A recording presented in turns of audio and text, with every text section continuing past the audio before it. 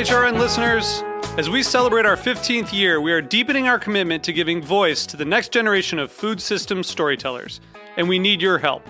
Our internship and fellowship programs help activate new possibilities for underrepresented and underestimated young people through experiential journalism, audio engineering, and production training. Through these unique programs, HRN helps food equity stewards build essential workforce readiness skills that expand their potential and foster economic mobility. Please consider supporting these critical programs. And with a minimum donation, you can be entered to win a dinner for two at an amazing restaurant in one of 8 cities and tickets to a concert at a great venue in one of those cities. We have incredible partners across the country who have donated, as they also share our passion for helping to educate the next generation of food systems storytellers. Check out heritageradionetwork.org/15 to donate and enter to win today. That's heritageradionetwork.org/15 to donate and enter to win today. And make sure you donate before March 31st. Thank you.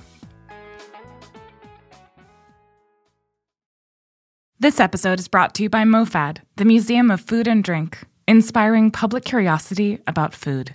Learn more at mofad.org. I'm HRN's Communications Director, Kat Johnson, with a preview of this week's episode of Meat and Three, our weekly food news roundup. This week, we're celebrating Valentine's Day. Whether it's your favorite day of the season or you avoid it like the plague, there's no debating it's a big day for the world of food and hospitality. Valentine's Day is what we refer to in the industry as a blackout day. I don't feel that my manlyhood is threatened when I order a glass of rosé or, God forbid, a rosé champagne. It's an old Jamaican drink from way back, and we just decided to bring it back into existence. It's a drink that the men, they believe it really does wonders. Tune in to this week's Meat and Three on Heritage Radio Network. That's MEAT+THREE. Available wherever you listen to podcasts.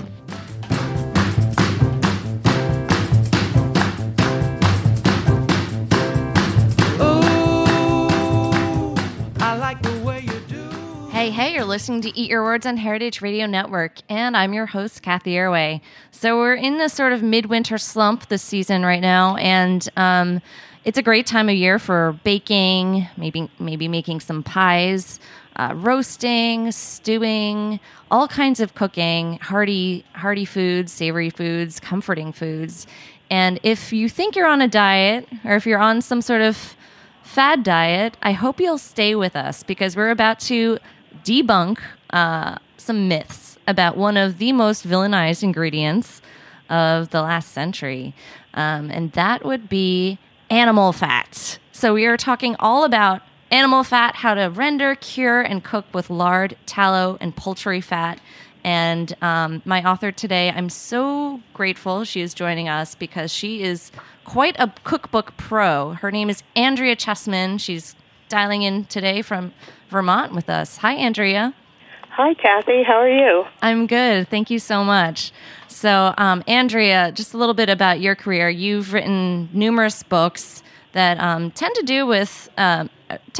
have to do with traditional techniques. So things like pickles, gardening, serving up the harvest was one book. The Backyard Homestead, book of kitchen know-how, and there's a pickled pantry.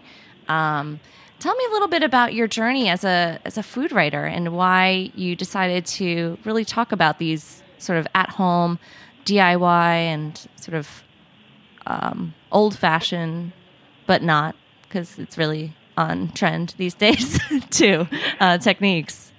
Well, I'm an old hippie is what I am. So I came to Vermont as part of the Back to the Land movement in the 80s, right. So at the tail end of that. Mm-hmm. And I have been gardening my entire adult life. So most of my cookbooks are not so much concerned with technique as preservation of the foods that you might grow or raise yourself. Mm-hmm.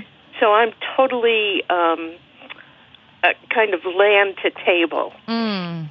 And the book that I wrote in 2015, the Backyard Homestead book of kitchen know-how, I challenged myself to put down onto paper everything that I know or learned about handling the foods that you might grow or raise yourself, everything from blueberries to zucchini to how to handle meats that come into your kitchen, from either a CSA share or if you buy a half a pig share. A whole animal of any kind, like a whole chicken. Animal of any kind, yeah. And how to do all the nose-to-tail techniques that would involve. So I challenged myself to learn how to use animal fats at that point. And I stayed with it because I discovered that animal fats are so superior in terms of the taste and techniques and textures that they offer the foods that you cook. And then I read a book called The Big Fat Surprise by Nina Teicholz, and that book covers the entire history of our demonization of animal fats. And it was very revealing. There are hundreds of pages of footnotes in that book. She makes no claims that aren't backed up with scientific studies. And there is no connection between animal fats and heart disease. Amazing. And your book sort of takes it, I guess it sounds like, on a very practical how-to level of you have recipes for the essentials, how to render, and then you have beautiful recipes for just foods you can make with it, from, duck fat, potatoes Anna, to, spicy and crunchy southern fried chicken with, some bacon fat for flavor, and so many side dishes. And pastries galore. We've heard of leaf lard for pastry, but you take it to another level. So there's, poultry fat galore and everything. So it sounds like this book really is the manifestation of a lot of work and experimentation from you. Yes, because there are a couple of books about fat out there, and certainly all the keto diet books are about using animal fats, but no one that I have found tells you how to actually take a piece of fat and render it. And everybody who eats chicken, for example, trims off chicken fat. Yes. Well, you can save that up and then render it like my ancestors used to and use it in your cooking. And duck fat has a wonderful reputation as adding flavor to foods like French fries. But in fact, all poultry fats enhance flavor.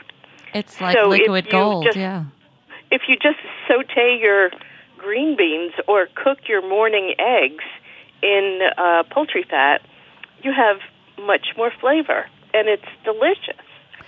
So let's get into why this happened, because I'm also remembering, when I was writing the Food of Taiwan, my cookbook 3 years ago, and I was just remembering, all the street vendors would reach into a tub. Pretty much anyone would be cooking using a tub of pork fat to saute, stir fry, crisp up a scallion pancake, you name it. And so it made me a little bit wistful when I was writing the recipes to use, call for cooking oil and so forth. But because I know that that's not done everywhere. So what happened to fat in this country, and why aren't we using it anymore like our ancestors did and people around the world? Well, there were problems with all of our meat sources in the early 1900s. The slaughterhouses were not regulated. Okay, so Upton Sinclair era. Yes. So there was that problem. Okay. But then Procter & Gamble, who created Crisco, also invented the entire advertising industry with their effort to get Crisco adopted. And they convinced people that it was a much purer product. Fat. Yeah. And every time food manufacturers develop a process, like the process of making Crisco out of cottonseed oil and hydrogenating the oil to make it a solid at room temperature, creating trans fats, they never have to have it checked for its healthy impacts. So Crisco, there was actually beginning to be evidence that trans fats were bad for you as early as the 1960s. No way. And yet trans fats were not banned until just last year in 2018. So animal fats and hydrogenated fats keep baked goods fresher longer. I don't know the chemistry of it, but the reason Twinkies work and stay fresh for 1 million years is because they have trans fats in them. Well, they can't. They had trans fats. They can't use trans fats anymore. So they've developed this process called interesterification. And again, it turns oils into solid fats. And probably in 60 years, we're going to learn what that impact has been, but they don't have to test it. And it's a molecule that the human gut has not digested before. So you can imagine that it's going to be problematic for you. Yeah, that doesn't sound very appetizing also. No. I think it's really interesting that the whole advent of Crisco you share in this book was really because they had, Procter & Gamble had really too much palm oil and they had cornered the market. It was actually cottonseed oil. Cottonseed oil? Yeah. And because they were making soap with it, and then they had so much that they were like, okay, let's do something else with it and sell it. Exactly. So, yes, from soap to our pie crust. Yes. It doesn't make sense. And it also doesn't make sense that we evolved eating animal fats. Corn oil wasn't even invented until 1910. So humans have been around for a long time, but with the exception of olive oil, we've been eating animal fats.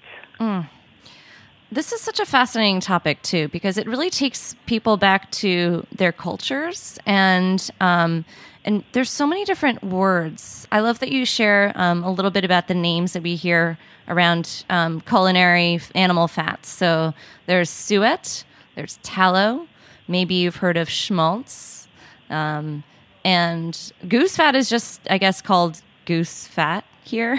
But except in Germany, it's schmaltz. Oh, it's schmaltz too. All right. So schmaltz, when we hear it, is the Yiddish. The Yiddish used it for poultry fat, but usually we know it as chicken fat. And that's because the people who lived in Eastern Europe were reliant on goose fat. And then they migrated to America, and we are not a goose-raising culture. So we had chicken, So they adapted it, and it's really difficult to taste a difference between goose fat and duck fat and chicken fat, and certainly the results are very, very similar. How funny is it then that goose fat sold from D'Artagnan, who we love, and Hudson Valley Duck, it's very expensive. It is expensive, but it's worth it. Yeah, it's worth it. But if you have a goose and you cook some duck breasts, you're going to have a lot of duck fat left over. And if you have a chicken, instead of trimming that fat and just throwing it out, you can save it up and make some schmaltz and save yourself a pretty penny. Yes. Yes, because you are going to, we do eat a lot of chicken in this country. And so it makes more sense to buy either whole chicken or chicken with skin on it. If you don't want the skin, use it to render fats from it. So anyone who has a whole chicken that they're about to roast tonight, what would you say they should do to preserve this and save the fat? Well, if they're going to use a whole chicken, they can reach into the cavity and pull out the yellow hunks of fat. And so that's fat that they can save up in the freezer and render when they have about a pound. Great. And you get roughly, and it's very approximal, about a pound of fat yields a cup of fat. Now, it might sound a little complicated, but could you just walk us through what you mean? How do you render that fat? Render is very simple. Rendering means melting of fat and then straining out any solids or impurities and then letting it harden again. Great. So you don't want to like burn or crisp too much, right? You just want to melt. if you've roasted the whole chicken and you take the juices, the fat will rise to the top, and you can skim it off and use it as a cooking medium. It will spoil as quickly as the cooking juices do spoil, but I will take the fat from a roasted anything and put it in a square plastic container so that I can turn it out when it's all hardened, and then so scoop the top fat part off. Yeah. Okay. And then I've got something to cook with. Right. Then you can transfer that to another thing. So right. Because the spoiling is just the juices. That's what might spoil. But the fat, how long will that last? The fat in the refrigerator 2 to 3 months. All right. Lard will last about 6 months, and beef tallow, goat tallow, sheep tallow will last 6 to 9 months. And they all will last longer in the freezer. Oh, my goodness. So let's talk about what we should use for what. So obviously, goat or lamb is going to be a little gamey tasting, but beef, actually, I can't help but talk about this crispier kale chips recipe that you have here. So while we're on poultry fat, this looks amazing. You have a recipe that looks like beautiful crisp kale chips, which a lot of people make with by rubbing the kale leaves with olive oil and roasting it on pretty low temperature. Right. Why does goose or duck or chicken fat work better here? For 2 reasons. First, there's this slight flavor enhancement. Mm-hmm. It's that umami, hard to describe quality. Sure. But second, if you make roasted kale with olive oil, it will there will be liquid that maybe it's just molecules of it, but it stays on the surface and eventually makes the kale chips wilt. Uh-huh. When you do it with animal fats, they don't wilt. They stay fresh. And so they're crispy hours later. Wow. Now that's counterintuitive, but it happens. The same thing happens with duck fat with popcorn. I can make a batch of popcorn with duck fat, and 3 days later, it's still fresh. That's amazing. All right. So fat is the new butter for a lot of things. Butter has 15% water. Water, yes. And I didn't realize that about olive oil, too. So provided you skim all the fat from the juices of a chicken fat or what have you, then it's pretty much just all fat. Is that right? It's all fat. Yes. All right. And if you render it by pulling off chunks of raw fat off the chicken, or you trim it off the chicken and you render it, that's solid fat. So you want to make sure that there's no meat in your pieces when you're doing that, right? Well, when you're rendering it, you end up, I always have skin that I also render with the fat, because there's a lot of the fat is in the skin. So then with poultry fats, after you render off the fat and you strain it, what's left in the strainer are little bits of chicken. And you can put that in a skillet with some onion and cook it down some more until it's very crispy.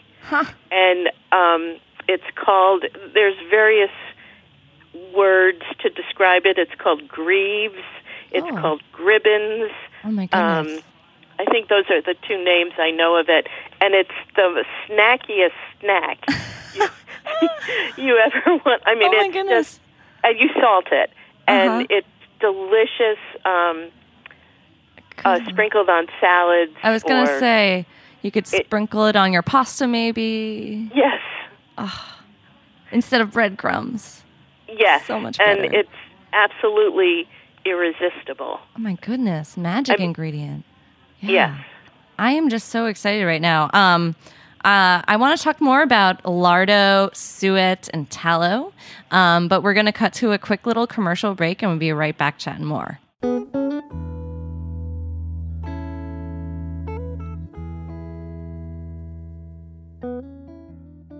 This episode is brought to you by MoFad, the Museum of Food and Drink.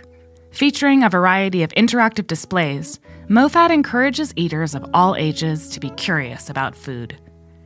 The museum currently operates MoFad Lab, a 5,000 square foot experimental space in Williamsburg, Brooklyn, where Chow, making the Chinese American restaurant, is currently on show until the end of March 2019.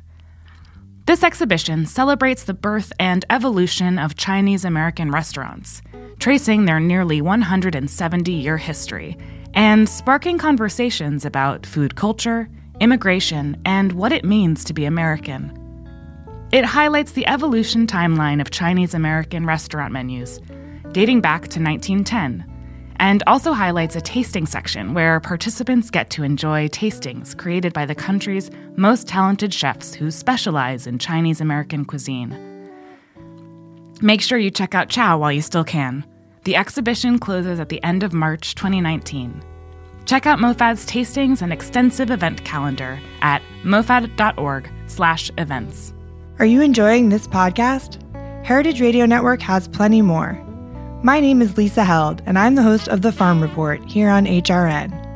The Farm Report is a show about the people, processes, and policies that shape how food is produced today. Expect from-the-field insights as guests explore how producing fresh, delicious food relates to environmental and community sustainability, justice, and better health. You can find The Farm Report wherever you listen to podcasts and on heritageradionetwork.org. Okay, and we're back with Andrea Chessman, veteran cookbook author. Her latest is all about fats. It's called, unapologetically, The Fat Kitchen. So we were just talking about chicken fat, duck fat, a lot of poultry fats and the uses for the byproducts of rendering it, which sounds amazingly delicious. But maybe you've heard of lardo. I think that's one thing that has been popularized by chefs. It is. Tell me what exactly is it? Well, it's interesting because it's two different things. In Italy, lardo is exclusively cured back fat, and they do it in a very specific way in marble boxes with herbs, and it's cured for like 3 years. And it's served sliced paper thin and just melts in your mouth. It's an amazing flavor texture experience.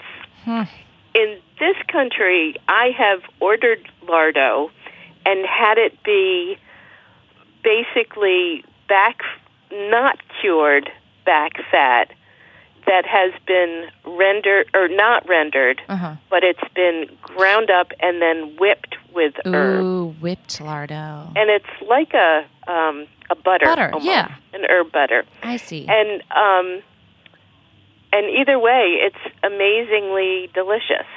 And this is with pork when we're talking about lardo, traditionally? Yes.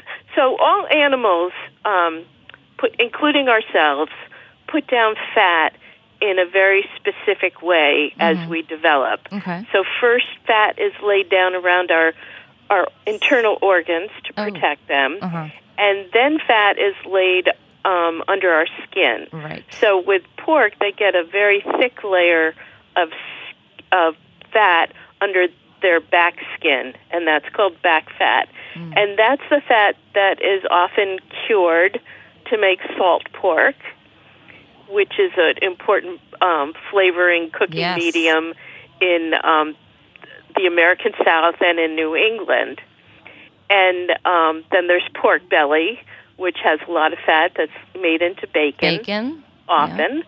And then the leaf lard is the fat that is around the internal organs, and that's the lard that makes the best pastries.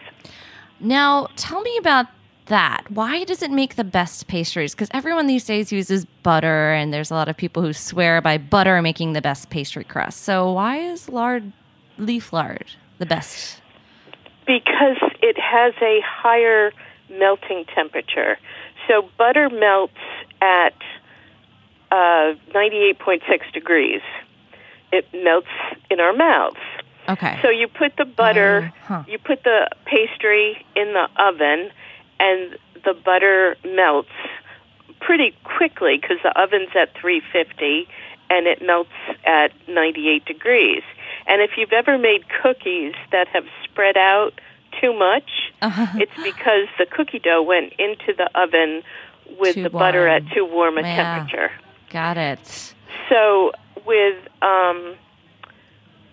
lard, which has a melting temperature of 112 to 115 degrees, there's going to be time for the pastry, the proteins in the pastry, to set up.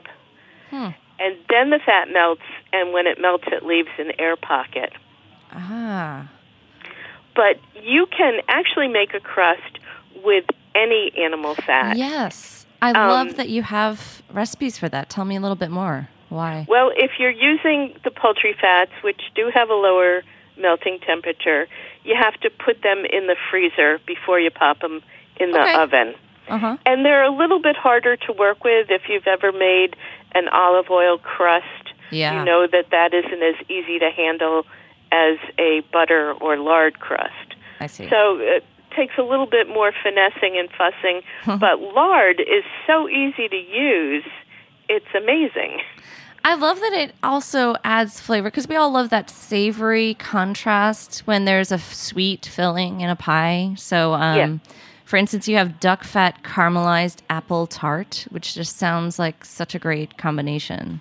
It's very decadent. It's decadent. And then, of course, you have, the savory pies like beef, meat pies. And then there's just baked goods like blueberry muffins and banana bread. Yes, anything that, any type of recipe that was developed using vegetable oils, like carrot cake usually has oil in it. Yes. You can just use lard in the same way, just melt it. My goodness. Just in the microwave and use it as a liquid. Now, what lard would you use for a cake like that? Well, it turns out it doesn't matter. I can use melted... pork, chicken... Oh, well, I usually use in baked goods when I want it to be neutral, I use lard. Okay. So I say, because I get poultry fats in smaller quantities, I mean, a pig yields a lot of lard. Sure, that's true. So I tend to save my poultry fats for stovetop cooking where it enhances flavor. Okay. And but also for roasting vegetables. Right. But you could roast vegetables in the neutral fats, like from lard. Absolutely. Okay. And what about beef? Beef tallow. What's the best use for those? Well, beef tallow has a slight tendency to leave a waxy residue in the mouth. I personally can't detect it. My husband is a super taster. He's a wonderful person, but he's incredibly annoying. So he can perceive the texture of the tallow. Yeah, no more than you would when you eat a steak. A well-marbled steak. Right. I know what you're talking about, yeah. And if you recall, McDonald's, when they started out, exclusively used tallow for frying their French fries. That's right. And in England is a very tallow friendly or suet-based culinary world. And they, at fish and chip shops, they use tallow to fry their fish. Mm, and the reason they do that is because any animal fat will it forms almost like a hardened shell on the fried food, whereas if you fry in oil, it sits on the food, and eventually it gets soaked in. Whereas at room temperature, these animal fats go solid, and so they're not soaked into the food. So if they're drained properly, they're not greasy. I think it's unfortunate that a lot of people do recall beef tallow from things like fast food, which is not, obviously, to begin with, French fries from McDonald's are not the healthiest thing for you. And then, of course, they took out the tallow, so it doesn't have, a very good association there either. But with the recipes in your book, you make it so natural and to cook anything with these fats that seems to be forgotten. I'm curious, Andrea, since you're a hippie and you live in Vermont and you've written so much about, vegetables, gardening, pickling, I'm curious about the reception you've gotten from this book so far. Well, the reception in Vermont has been phenomenal. That's great. It's been great, but I have gotten a wonderful review from the New York Times. Mm-hmm. But That's the awesome. national media have been slow to pick it up. Yeah. I think they're scared of it. I don't get that. Yeah. I don't get it either, but mainstream medical advice is still to go low fat. Yeah. And the problem with, and I don't have a problem with the idea of going lower in fat, but if you are going to go lower in fat, there's a lot of reasons to go with animal fats rather than polyunsaturated oils, because they come with a whole host of problems, and they are really associated with increasing inflammatory processes, which is what heart disease is. And what about butter head to head? Is there is beef or any animal fats better or worse when it comes to I have read and understand that pasture-raised animals are higher in omega-3s, the good fatty acids like salmon, than factory-raised animals. So you really want your butter and your animal fats to come from pasture-raised animals. So butter is slightly higher in saturated fats than, say, lard, and it also contains the water that has to be evaporated out, which is why a lot of high-end pastry books recommend European butters. Yes, that's so more. It just gives different results. Right. Okay. So, and I don't spend a lot of time with butter because it's so easy to find information about how to cook with it. Yeah. And I think that butter has gotten a revival. Everyone's praising it these days because it was one of those ingredients that, was similarly maligned and due to the margarine, industry for a while there. But I think that, animal fats, it's time to start talking about it some more. Yes, indeed.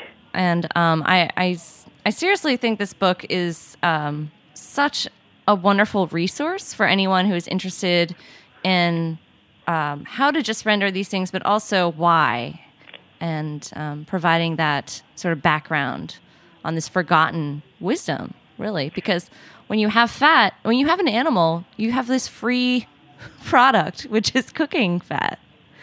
Right. And when I can go to farmers in Vermont, I can go to the farmer's market and say to anyone who's raising animals, hey, do you happen to have any fat in your freezer? That you trimmed, yeah. And they always say, oh, I have so much. So this summer I plan to partner up with some farmers and try and promote the use of the fat that way. That's exciting. And I know I'm trying to encourage young farmers to grow some geese in this country. Because the goose fat is so wonderful. Yeah. And the goose is good, too, but people don't know how to use it. Cook it. Well, they're afraid of all that fat, perhaps. Yes. We need to start there, maybe. And then we'll have more geese. I love it. Andrea, this is such a wonderful book. I hope that more people wake up to its message. And I'm curious, Andrea, since you've written so many books by now, are you working on another one? And any topic to share? I am an empty vessel right now.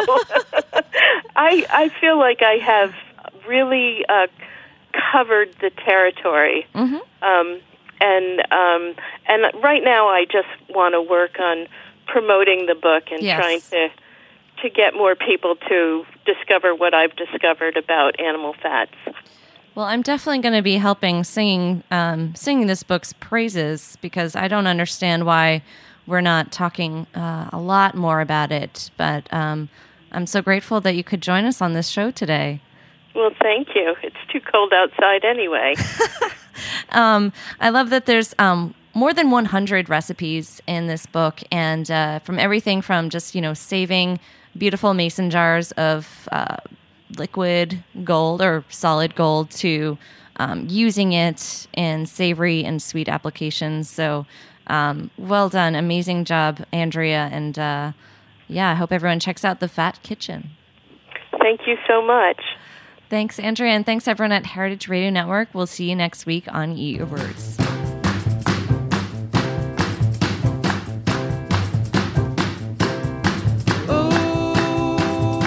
Eat Your Words is powered by Simplecast.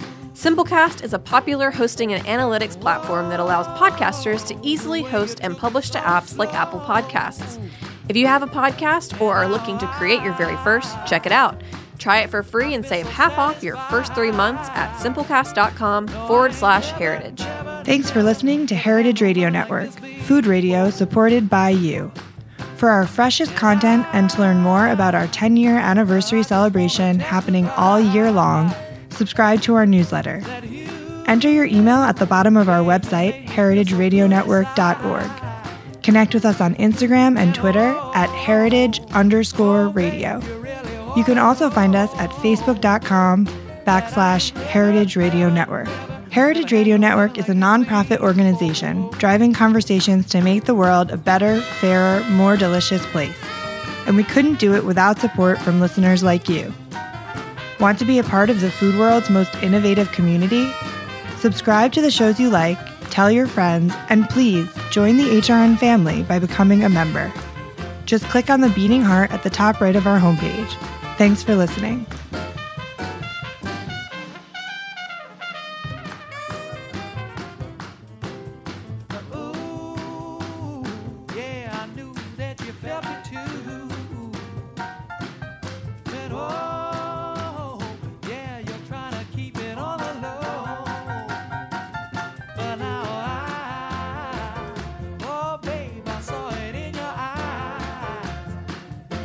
You ain't never had no loving like this before.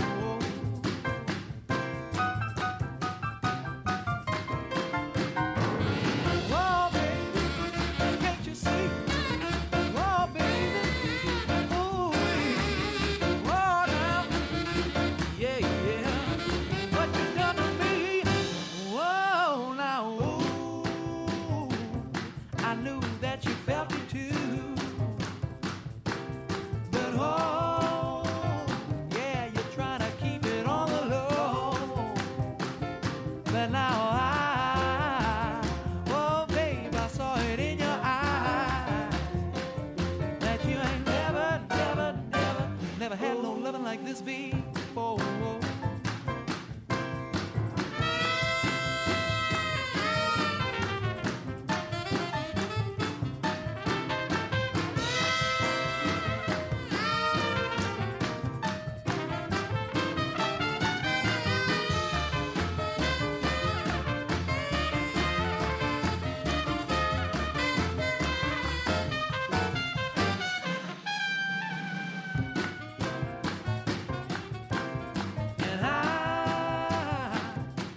I just want to testify